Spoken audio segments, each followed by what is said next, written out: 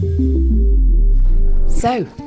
we are back here on the Reset Rebel, and today's show is being broadcast live, or not live really, actually. So we're on a podcast, we have to remember that, really not get too above our station. We're in the Iben August Cafe in the little village of Santa Gertrudis in the centre of the island. A place I don't actually tend to come very often, unless, of course, I've got a fabulous excuse, and that has arrived today in the name of the gorgeous Elaine. Good afternoon. Hello, good afternoon, Jo, and thank you for inviting me along to chat with you today and to answer some of the questions that you might have for me. And so it's lovely to be here with you. Well, thank you very much for joining us and for coming out on this rather chilly day. It's been quite grey and miserable the last few weeks, as Ibiza in winter can be, which I'm discovering because this is my first winter here. Are you normally here all year round?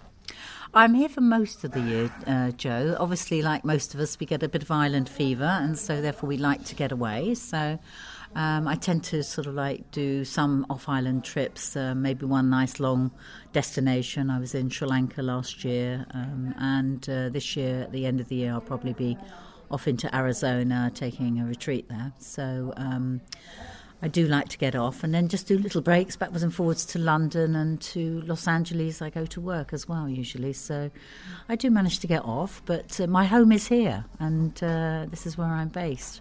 Home is where the heart is, and I can see that your heart is definitely here on the island. I mean, for those that don't really know exactly who you are and what you do as one of our Reset Rebels, just tell us a little bit about the readings that you do. Okay. Well, I work as an intuitive counsellor, and basically I've been involved in working with, if you like, the spiritual side of life, spiritual mentorship and spiritual health talks and discussions and mentoring for quite a few years now. In fact, I started off with tarot cards, and which I still have and I still use. About 45 years ago, my mother actually bought me my first set of tarot. She decided that we would learn together at the same time, so that was really useful for me. Because at first, of course, you start off doing your friends, and you it's a bit of a lark and a bit of a laugh. And then, of course, I started to learn much more about it. And so over the years, I've been using those as a tool to help people connect into their own inner world and to see what's going on and to see how they can rise above certain challenges and to help them through those challenges, and also as a tool to help them grasp the opportunities that can come their way. And basically, part of me being here on the island is like so many of the people that that will be your audience here, is that I also reset. And I was for many years in the corporate world, and if you like, my counselling and intuitive work was kind of something I did in the background, at weekends and other times, evenings, with clients, because like most of us, I needed to pay my rent, pay my bills, have nice holidays, and also enjoyed what I was doing in the corporate world at the time. Which was what exactly? I was a customer relationships manager and also a marketing executive for within the aviation industry. So really? Yes, I was. I had no idea. That's hilarious. Yes, I used to travel all over the world and meet lots of interesting people. And I think doing those sorts of jobs and give many presentations in front of a lot of people. And I think that's what's, in fact, helped me with the work that I do now, is that I feel very much at ease dealing with people from all nationalities and cultures. And also it's helped broaden my perspective of the world, and the experiences that I've had have certainly helped me understand others and empathise what people can go through. Absolutely. I mean, well, I've been on the receiving end of that, and I've witnessed it firsthand, and it is, like you say, a tool that you give people, I guess, to sort of actualise their own inner world that, is there for the taking if they knew how to get there. And sometimes we do just need a little technique or way of accessing that information, which obviously is what you do. I mean, how did you say you started with the tarot cards, but, obviously you do readings and other things besides. And why is that sort of something that's quite close to your heart in that way? Well, if I can kind of rewind back to my childhood, actually, because I grew up in an environment which wasn't entirely normal. My mother used to have very interesting people come around the house that used to talk about the world, the universe and everything. And probably one of my earliest mentors were people that were members of like mystery schools like the Rosicrucians and the Theosophical Society. And we used to have a weekly circle at my home, meditation circle, which was at the time developed and actually hosted by a lady called Gina, and Gina's mother was the last woman in England to be tried as a witch, a lady called Helen Duncan. So I grew up in that kind of environment where we used to have these very bohemian and eccentric people that would come round. But for me, it was just amazing because it really opened my eyes at a very young age, from about 12 onwards. So my own development in this world has been ongoing since I was a teenager. And so for me, it's quite natural. For what was perhaps very unusual for other people was actually very natural for me. And it helped me then develop over my teenage years. I was probably usually to be found in some meeting, either at St James's Piccadilly, which I'm sure many of your readers might know about, that give really interesting talks, or I was at the Theosophical Society, or any other meetings of a similar ilk, because they were, to me, basically more interesting than going out and hanging out in a club or a bar or anything like that. I was really about expansion of my awareness and my consciousness at that time. At about my early 20s is when I probably realised, I've done enough of that. I actually want to go out and live a little. And that's when I probably really developed into my career and in the corporate life. And so went out and got jobs within the travel and aviation industry, and that was fun, and I had a great time doing that. But it was probably by the time I was in my 40s that I realised that this isn't actually what I want to do. And I was actually doing a lot more readings in the background at that time, and I realised that it was time to perhaps change the emphasis of what I wanted to do in life. And reset yourself. And I did. But I had a really great push into it, because for a while I was ignoring it, and I was kind of thinking, no, this is great, the money's great, I'm doing really well, why should I, I'm used to a certain standard of living. Why should I do that? It wasn't until the company I worked for made me redundant for the second time, I hasten to add, God. Because they asked me back and then I got made redundant again, that I really felt there's a message here and I need to start listening to it. It's worse than being dumped. Oh, my goodness me. But, sometimes, I'm a great believer, everything happens for a reason. And it brought me to Ibiza. I was based, I was based in London. I'd been working and living in Geneva and Montreal, and I'd lived in America. And finally I ended up in London. That was where I was finally dumped. And that was probably the good place to be dumped, because if they dumped me in Geneva or Montreal, I might have just stayed there, or Los Angeles, I might have just stayed there. But I got dumped in London, and I thought, I don't want to stay here. Even though I'm a Londoner, born and bred. But I actually thought, no, I want to go somewhere else. Why? It was at that point where I felt that, both personally and professionally, that I wanted change. And I've been resisting change until change made things happen for me. And but why were you resisting change? I have to ask that question. Well, because it was very comfortable. I had a very good lifestyle in London. I was earning quite a bit of money, and I had a good social network, and I had a client base there as well. So all things that are quite hard to walk away from when you make that final decision. Absolutely, Jo.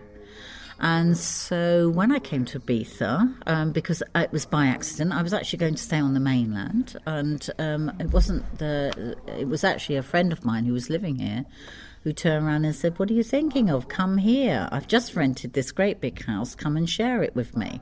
And I thought, why not? So I had a car full of stuff, which I drove across Europe and through France and Spain, and got on the ferry, and voila, I was Hola. Hola, voila, hola. I was here. We'll take it. French, Spanish. We've got the right old mix-up going on this island. France, let's bring a bit of French into it.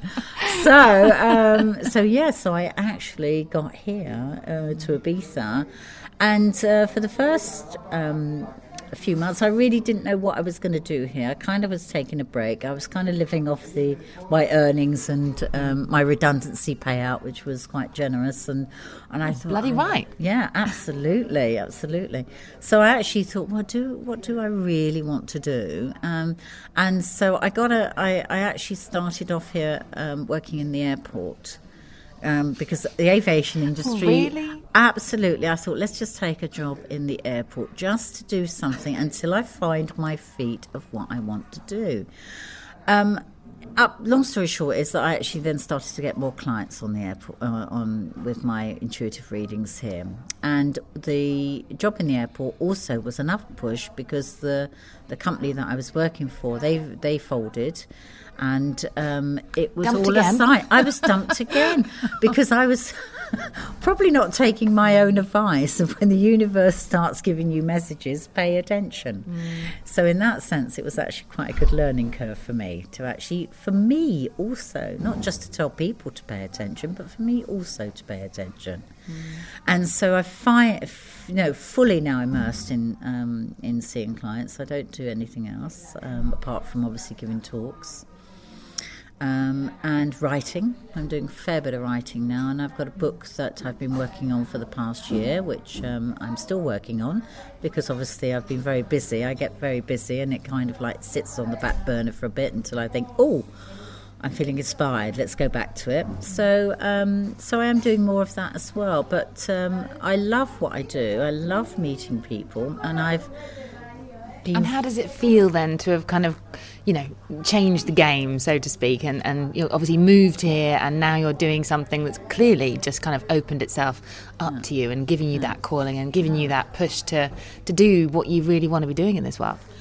Well, one of the main things it's done for me is to make me very happy. And that, you can't undervalue that. So we have taken a little reset ourselves at mid-show, haven't we? We've changed location because we decided that amongst other reasons there were a few little interruptions going on in the background of the cafe. So the slight disjointedness is going to be led forward in the beautiful little casa, actually, at Elaine. All in the grand scheme of things, I'd say. Exactly. One must adapt. Yes, and we're now in Casa Elaine, in the middle of in the middle of the island in Santa Gertrudis, which is where you do your work as well. That's right. I have my office here. We have a little creature sitting on your lap. I do. I have my medicine cat, Princessa, who is. She's also. She helps my clients actually, because sometimes they could come in. They might be a little bit fraught or rushed or have something that they're dealing with, and she just comes in and she just gives them love and helps them to calm and to be at peace, so that when we're working on the session together, she's doing her own thing, healing in her own way. Animals can be such a tonic like that, can't they? I've a lot of animals already on this show. We kicked off with Toby Clark and his 4 cats, I believe it was, or definitely 3 anyway. Yeah. And they are just like real lessons in how to give love unconditionally. They are, because they are what I call heart openers. They basically they ask nothing of us, but they do give us such unconditional love. And I know it always interests me that even in the field of medicine that they are using animals more and more as companions and as to help people heal. You know, they're opening up their heart. They're making them feel relaxed and calm, which is really important. I mean, I'm not quite sure if a parrot would work because they'd be screeching quite a lot, and that might be a bit upsetting. But I know cats and dogs certainly do work in that way. So we were talking about your having moved to Ibiza from London, and you threw all your stuff in the car and had this massive career change, which I'm still quite fascinated by. I love the fact that I love listening to these stories about how people come to Ibiza. It's always a fascinating thing. Yeah. But obviously you were saying that, you know, the one upshot of all of that change, big change, is your happiness. Yeah, totally. And I don't want to say that as a blanket statement, because in life you have things that happen to you that you know that things can go wrong with your car and you don't feel quite so happy that day. But I'm talking about generally. And I would say generally that the quality of my life has changed. I've made so many wonderful friends here on the island. People come from all over the world, from all walks of life. And the fascinating thing about Ibiza is that there are so many people here that want to reset their life. I guess in the normal world, some may find that as escapism. But I actually think that we've got it right. You know, we aren't escaping. We're actually embracing a new life and a new way of living, taking risks, breaking away perhaps from the constructs of the past, where perhaps we were working in environments that were very hard on us, very hard on our system. We had to learn to survive, and, you know, it was dog eat dog sometimes, and very Machiavellian environments that the corporate world can be. And for us to actually, I feel, be courageous and take that leap of faith in ourselves. And I find that's when magic starts to happen in your life, when you start to believe in yourself. What a scary little journey that can be. It certainly can. I mean, I think also, you know, I always like to bear in mind that we all need a good dollop of common sense as well, so that we're not actually being a bit Walter Mitty-ish in our endeavours, but we also are taking risks that we feel, and I've emphasised the word feel rather than think, that we feel are right for us. Because sometimes, as we know, the mind can lead us down. It can be really great at giving us inspiration and ideas, but it can hold us back through our fears. And I think sometimes in life, one of the things we are faced with all the time is our fears. And it's not the actual challenges that arise in life, Joe, that matter. It's how we react to those challenges. Those can be our defining moments. I couldn't agree more. Definitely. I mean, those defining moments are the things that we can use as catalyst points also to grow and change and make these big, wonderful decisions to move forward in ways that we hadn't previously considered. Well, I think this is why defining moment for me was the realisation that, do I still want to go and find another job in the corporate world?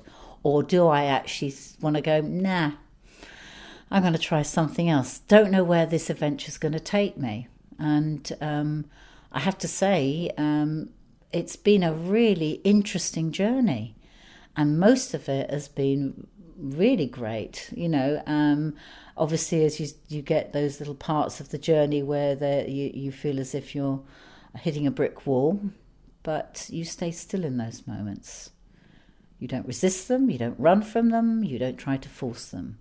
And you try to see what it is that you're being told. And I think one of the things, I'm digressing a little bit here, but one of the things that's really important... I love it when you digress. Do you? I know. It's all these thoughts come through my head, and one of the digressions I'm getting here is that it's really important for us to listen. So many of us ask question after question after question. We want to know the answers to everything in life. And we keep piling one question on top of another question on top of another question. Why, what, where? And it's important to find time to listen to the responses that your inner temple, if you like, for want of a better word, is trying to tell you. What your own, if you like, your own frequency, your own... what it is that you need to be aware of. And we don't often take the time to do that. Wonderful thing about being here on Ibiza is that there are many people here that can help you tap into that, whether it's through practices of yoga or meditation or quiet time or whatever you want to call those, connection with nature, which is so very important to me because, as you know, Joe, I think that I'm a member of the Order of Bards, Ovates and Druids, so I follow the Druid path. So nature to me is really, really important, and being in nature. I don't really know what this membership of this group, I have no idea who they are. I can't lie. Okay, and I'm sure most of the people listening to this have no idea either. So do furnish us with the details about it. Yeah, well, the Druid path is probably, if you're in Western, is probably our Western philosophy actually. It goes beyond the Christianity and also the Celts. There are many people believe that the Druids actually were already in Britain when the Celts arrived, and that the pathway for that is really it's a path of or a belief, there is life in everything, and that we're respectful of all life, whether it is human, creature, animal, seen, unseen, because we realise there are many things which our limited human capacities can actually visualise or hear or experience, because we are limited, and there are many other life forms that inhabit this planet that we have very little awareness unless we look down a microscope at them, or we are very sensitive and we have empathy with the energies that are working on the earth. And part of the thing that I love about the Druid path is that it's not a religion, it is a philosophy. And so therefore you don't get caught up with somebody being the leader of this and the leader of that. You are your own leader, if you like, and you follow your own path. And indeed you have, and that's led you to Ibiza. Absolutely. I will hasten to add that you won't really see me dancing around Stonehenge wearing white robes, flowing white robes or anything like that. Not that I have anything against that at all, if that is your wish. My own path is a private path, but I hope that the philosophies and the things that I learn and the teachings that I learn from this path, I can certainly share with others. And so what is it you feel that you're, sharing here on Ibiza exactly? I feel that what I'm sharing is people's own knowledge, which they have forgotten. And sometimes you need to come and see somebody like myself just to get a different perspective on your life.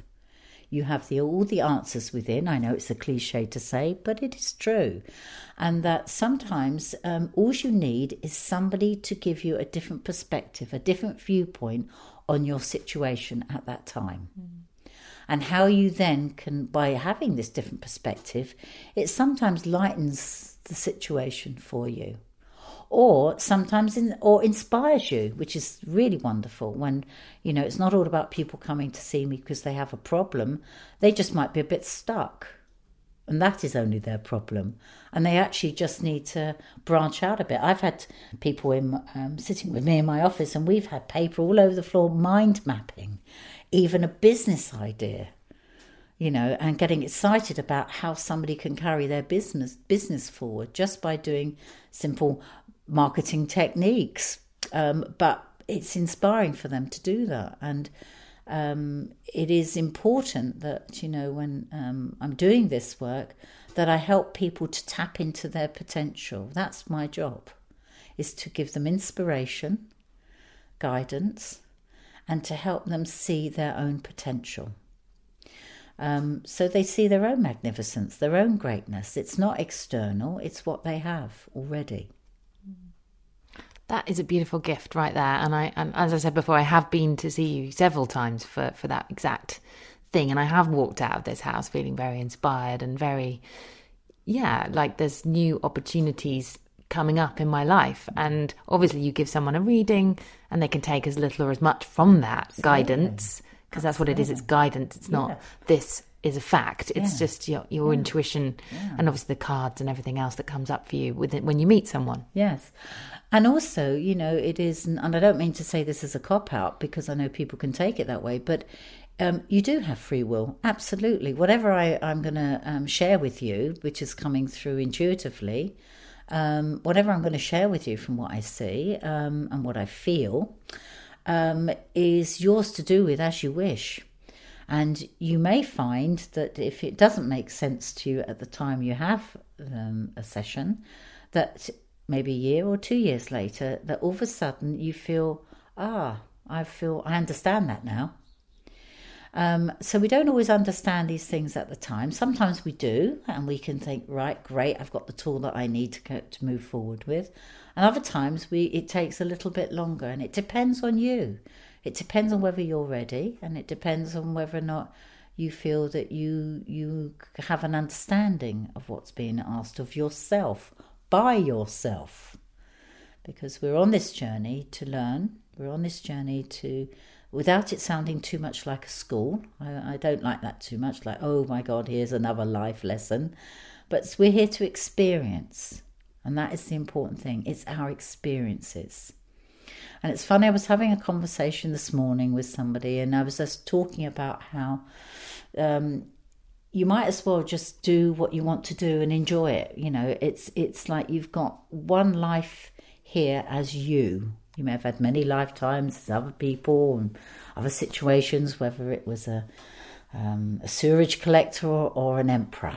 But you may have had, or empress, you may have had many, or priestess, you may have had many lifetimes doing all these wonderful things or not so wonderful things. But you have, I look at it this way, I have one life as Elaine Mary Collins. And I might as well make the most of this life and enjoy it. Treat it like a child being in a sweet shop and being able to experience all the things, all the wonderful flavours of life, if you like. And I think we can hold ourselves back too often by our fears. Oh, we can't do this. We'll never be that. Well, unless you have a go, unless you actually do something that you enjoy, you're never going to find that out. So what would be your top tip then to move beyond this fearful phase that often people are held back by when they've decided they are going to make a big change in their lives? How do you move beyond that? Because obviously you come here, you get this fantastic guidance, but actually going from A to B, have you got any kind of good kind of guidance on that front? Yeah, not to take it all so seriously. To be honest, sometimes we can take our ourselves and our life experience way too seriously, and we are here. It is a game. There's a wonderful book that I usually advise people to read, and it's called The Game of Life and How to Play It, and it's by a wonderful lady called Florence Scovel Shinn. And she wrote this book in the 1920s, and I'll tell you now that most of the self-help gurus that we read today, and even Louise Hay, Wayne Dyer, all these people that have admitted to have read that book. And that actually was the basis of many of the self-help books today. And I would recommend anyone to pick this book up. And it is truly the game of life, and to see life as that. To not get caught up in the intensity that we must achieve, we must do this, we must do that. And to actually relax. And one of the most important things, I often find that when we get ourselves into a bit of a state about life, is just to stop what you're doing. Even if you're in the middle of some important task, stop. And just have a moment just to be still. Pause. Find that peaceful moment within yourself. Take a deep breath and move on. Move forward. And so in a way, I would say to people that it's to see the humour. What I often love is when you see, I like people like, the Dalai Lama's always laughing. You have an interview, see him in interviews, he's cracking up laughing all the time because he realises there's nothing that, don't take things so seriously. Ram Dass is another one that person that I like to listen to because he's always laughing. I'm reading the Book of Joy, actually, about when the Dalai Lama met the Archbishop.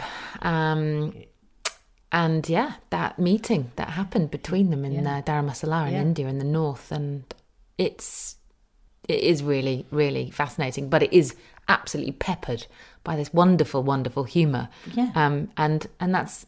I think for me anyway, is definitely something I've experienced a lot with you. Yeah. It's just Laughter. humour. And humour is Absolutely. really the key to everything. If you can laugh about anything and everything, sad or dramatic or, exactly. you know, horrendousness in this world, eventually everything has to have a light side, because there's... Well, we know, and I think, you know, being British, that I have an understanding of this, and you yourself, Joe, in our culture, and I have to speak culturally on this, we have the ability, it's well noted, to laugh at ourselves. And it's a way that we cope with things sometimes, is to actually see the jokey side of a situation, even in the most horrendous things, in situations, people's deaths, and you know, eventually we find a way of seeing something humorous in life. And it's not to say that certain serious things that happen, and many people are suffering in this world today through illness, bereavement, you know, a sadness about what the world is, the state of the world, but that energy of staying in that energy isn't really going to help the world change, isn't going to really help us change. And I'm a great believer that we operate through frequency, and that if we change our frequency, we often change our world around us. And to me, it's like, you know, I love the fact that quantum physics seems to be the buzzword these days, because a lot of the stuff that's coming out through the theory of quantum physics over the years is basically what people like myself that studied the esoteric path or metaphysics, we've known for centuries, all about energy and the way that energy can be moved and shifted and transformed. And I love the fact that science is finally catching up.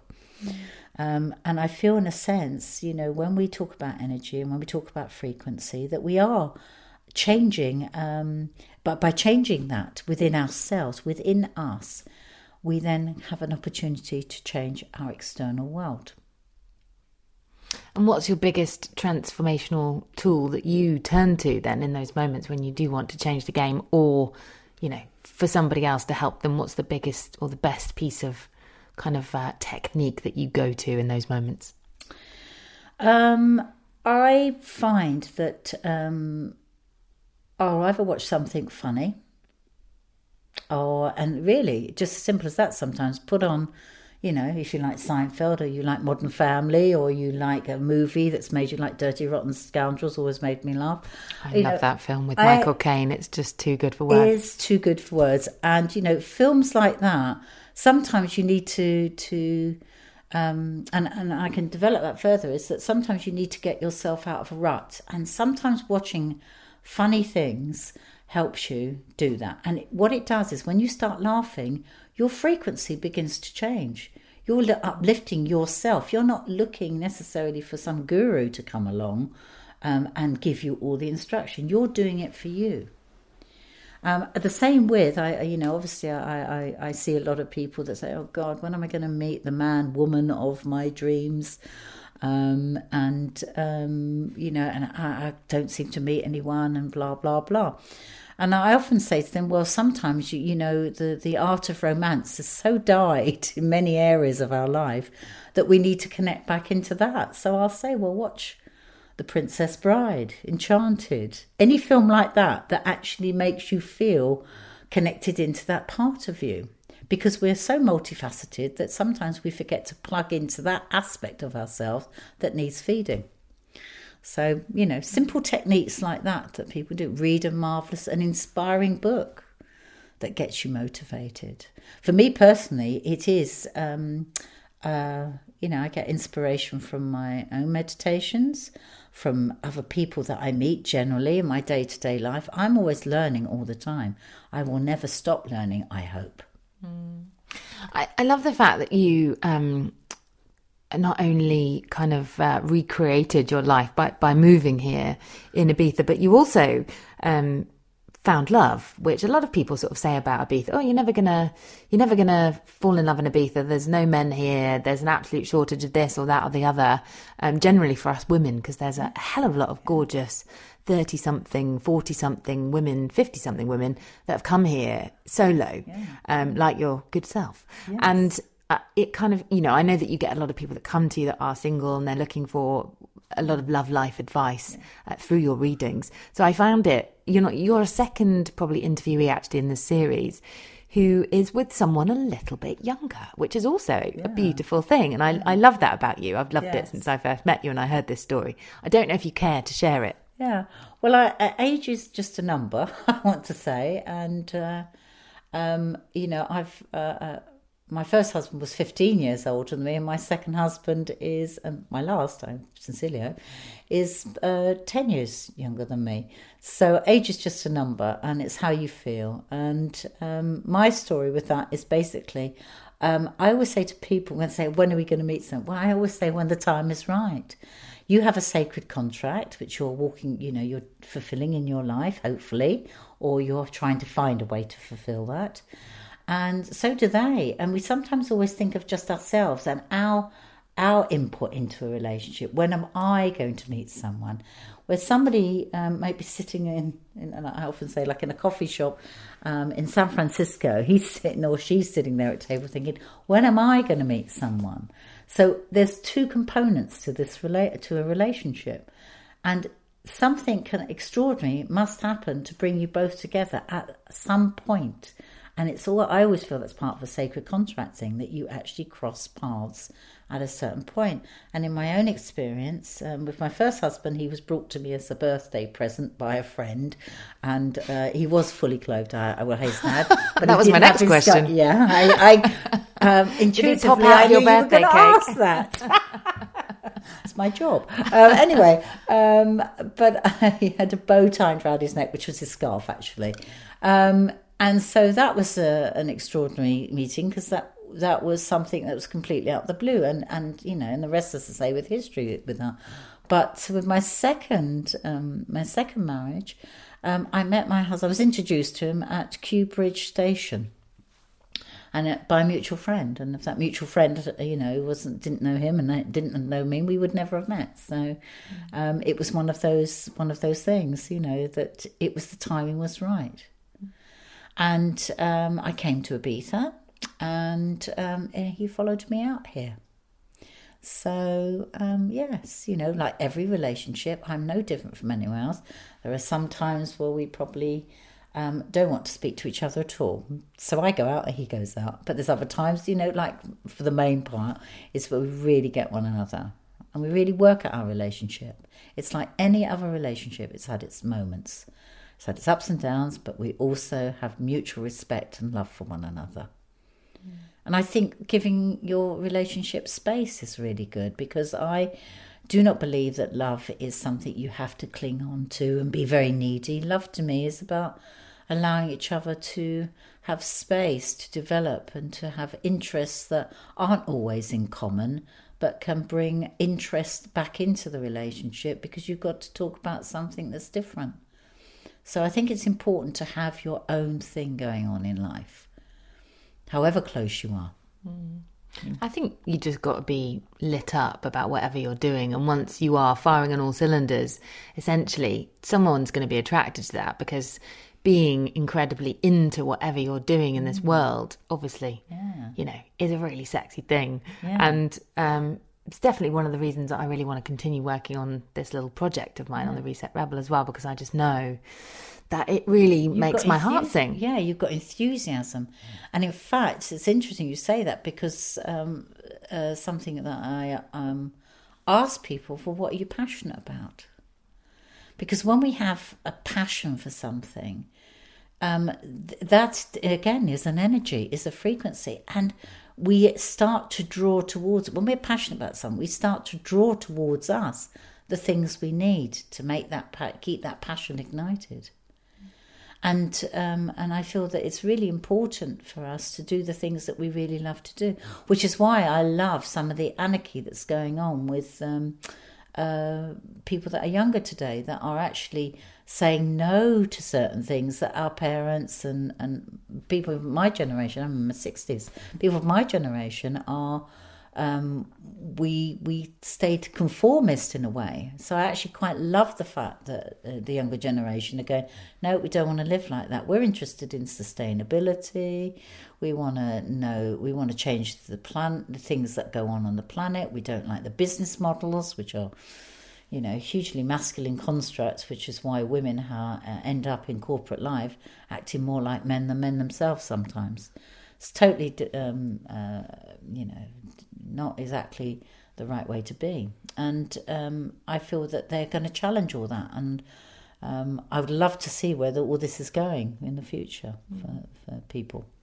Well, the opportunity range has changed, hasn't it, with technology being the way it is these days. And you can... Yeah. The thing I find confusing, though, really is like, because of what's at our fingertips, it feels like you can do anything. And that's kind of what we're told through social media channels particularly.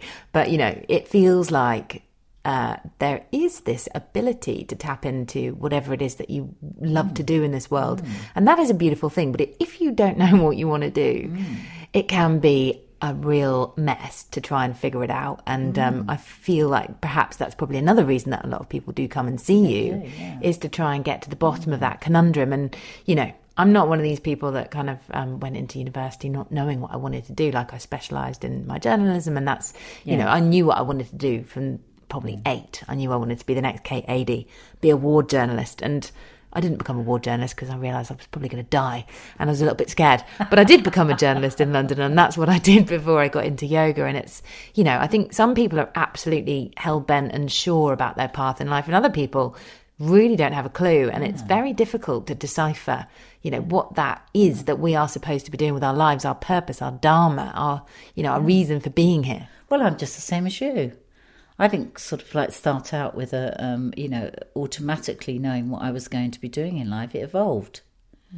And I think this is interesting. This process of evolution is quite an interesting thing. And that's why we shouldn't be too hard on ourselves. That even if we don't know what we want to do right now, I sometimes say, well, choose to be confused. Choose it. There are times when we just don't know all the answers. So relax about it. Don't actually get yourself into such a state feeling you must be driven to achieve this, do this. Why don't I know what I'm about at the moment? One of the interesting things that when you start on the esoteric path, actually, we're told that one of the most important things is to know thyself. And we can spend a lifetime trying to know ourselves. We cannot there's never one defining moment where we say, I know me. As soon as we start saying, I know me, then something will change in our life, because we have to, that's become too ordinary then. We've grasped that, so we need something extraordinary to take us onto another level, and change will come with that.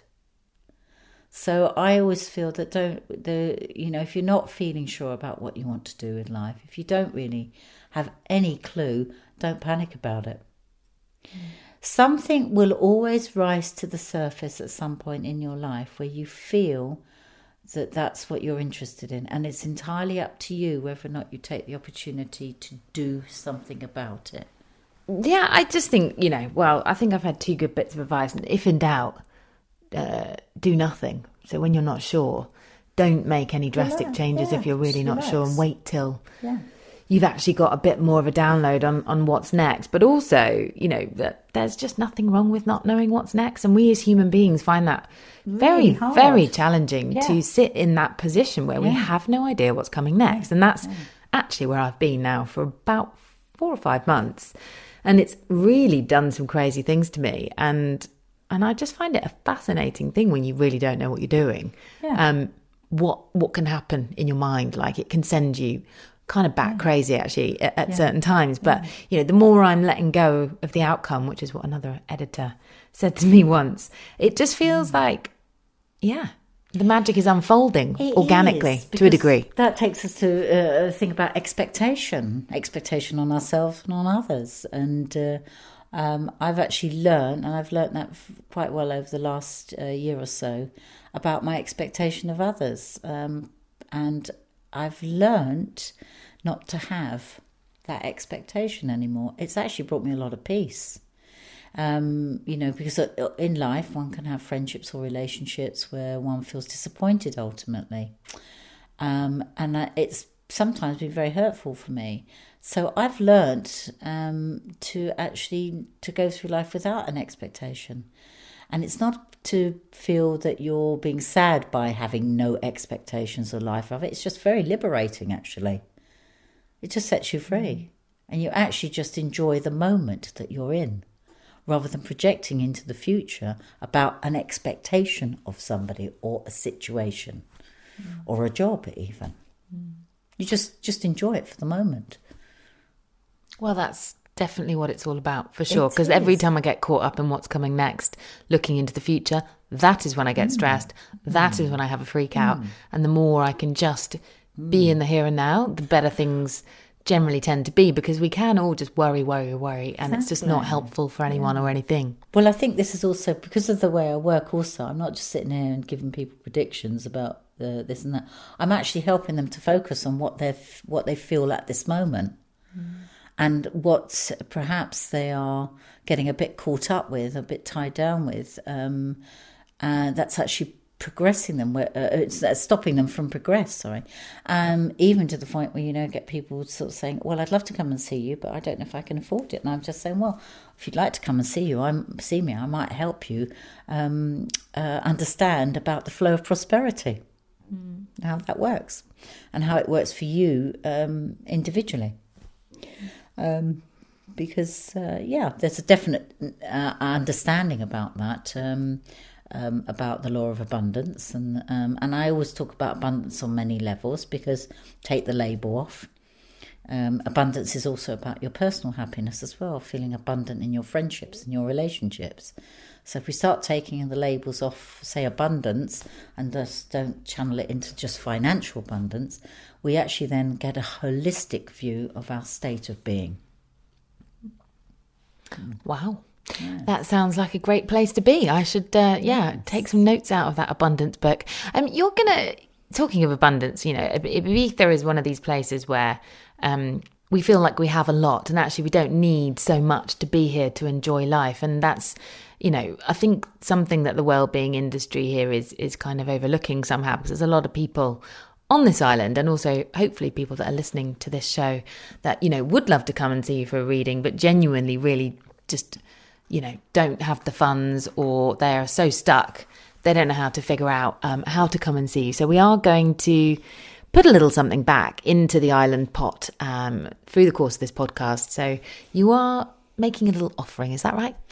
I am, and I certainly would be very happy to offer somebody a free session with me. It's something that I do anyway to people that I know that I feel genuinely have a need, and it is my gift to be able to give quite happily now and again, because I like to feel that I receive so much from life, and generosity and kindness, and people have certainly shown me many kindnesses in my life, that I always feel that it's an energy that goes around to others as well. So I always like to contribute in many different ways, and not just by offering now and again a free session to people, but there are many ways that one contribute and share in our community, and I certainly love to do that. I've got my favourite things that I get involved with, and care for cats being one of them on the island, because as you know, we've got quite a few, and some other animal sanctuaries and things for the homeless here on the island. So it's all kind of like, I'm not trying to pat my own back here, but I always believe that we're part of a community, and so my abundance is to go around also to others. I like to share. Well, thank you very much for that. I really do appreciate that. And if anyone does want to get in touch with us about that free session, the email address is justthegoodnewsplease@gmail.com. So we'll be keeping a keen eye on the inbox and sending someone your way. But thank you so much for joining us here on the Reset Rebel. A wonderful pleasure, Jo. Thank you so much. And I want to say many blessings to you and to all.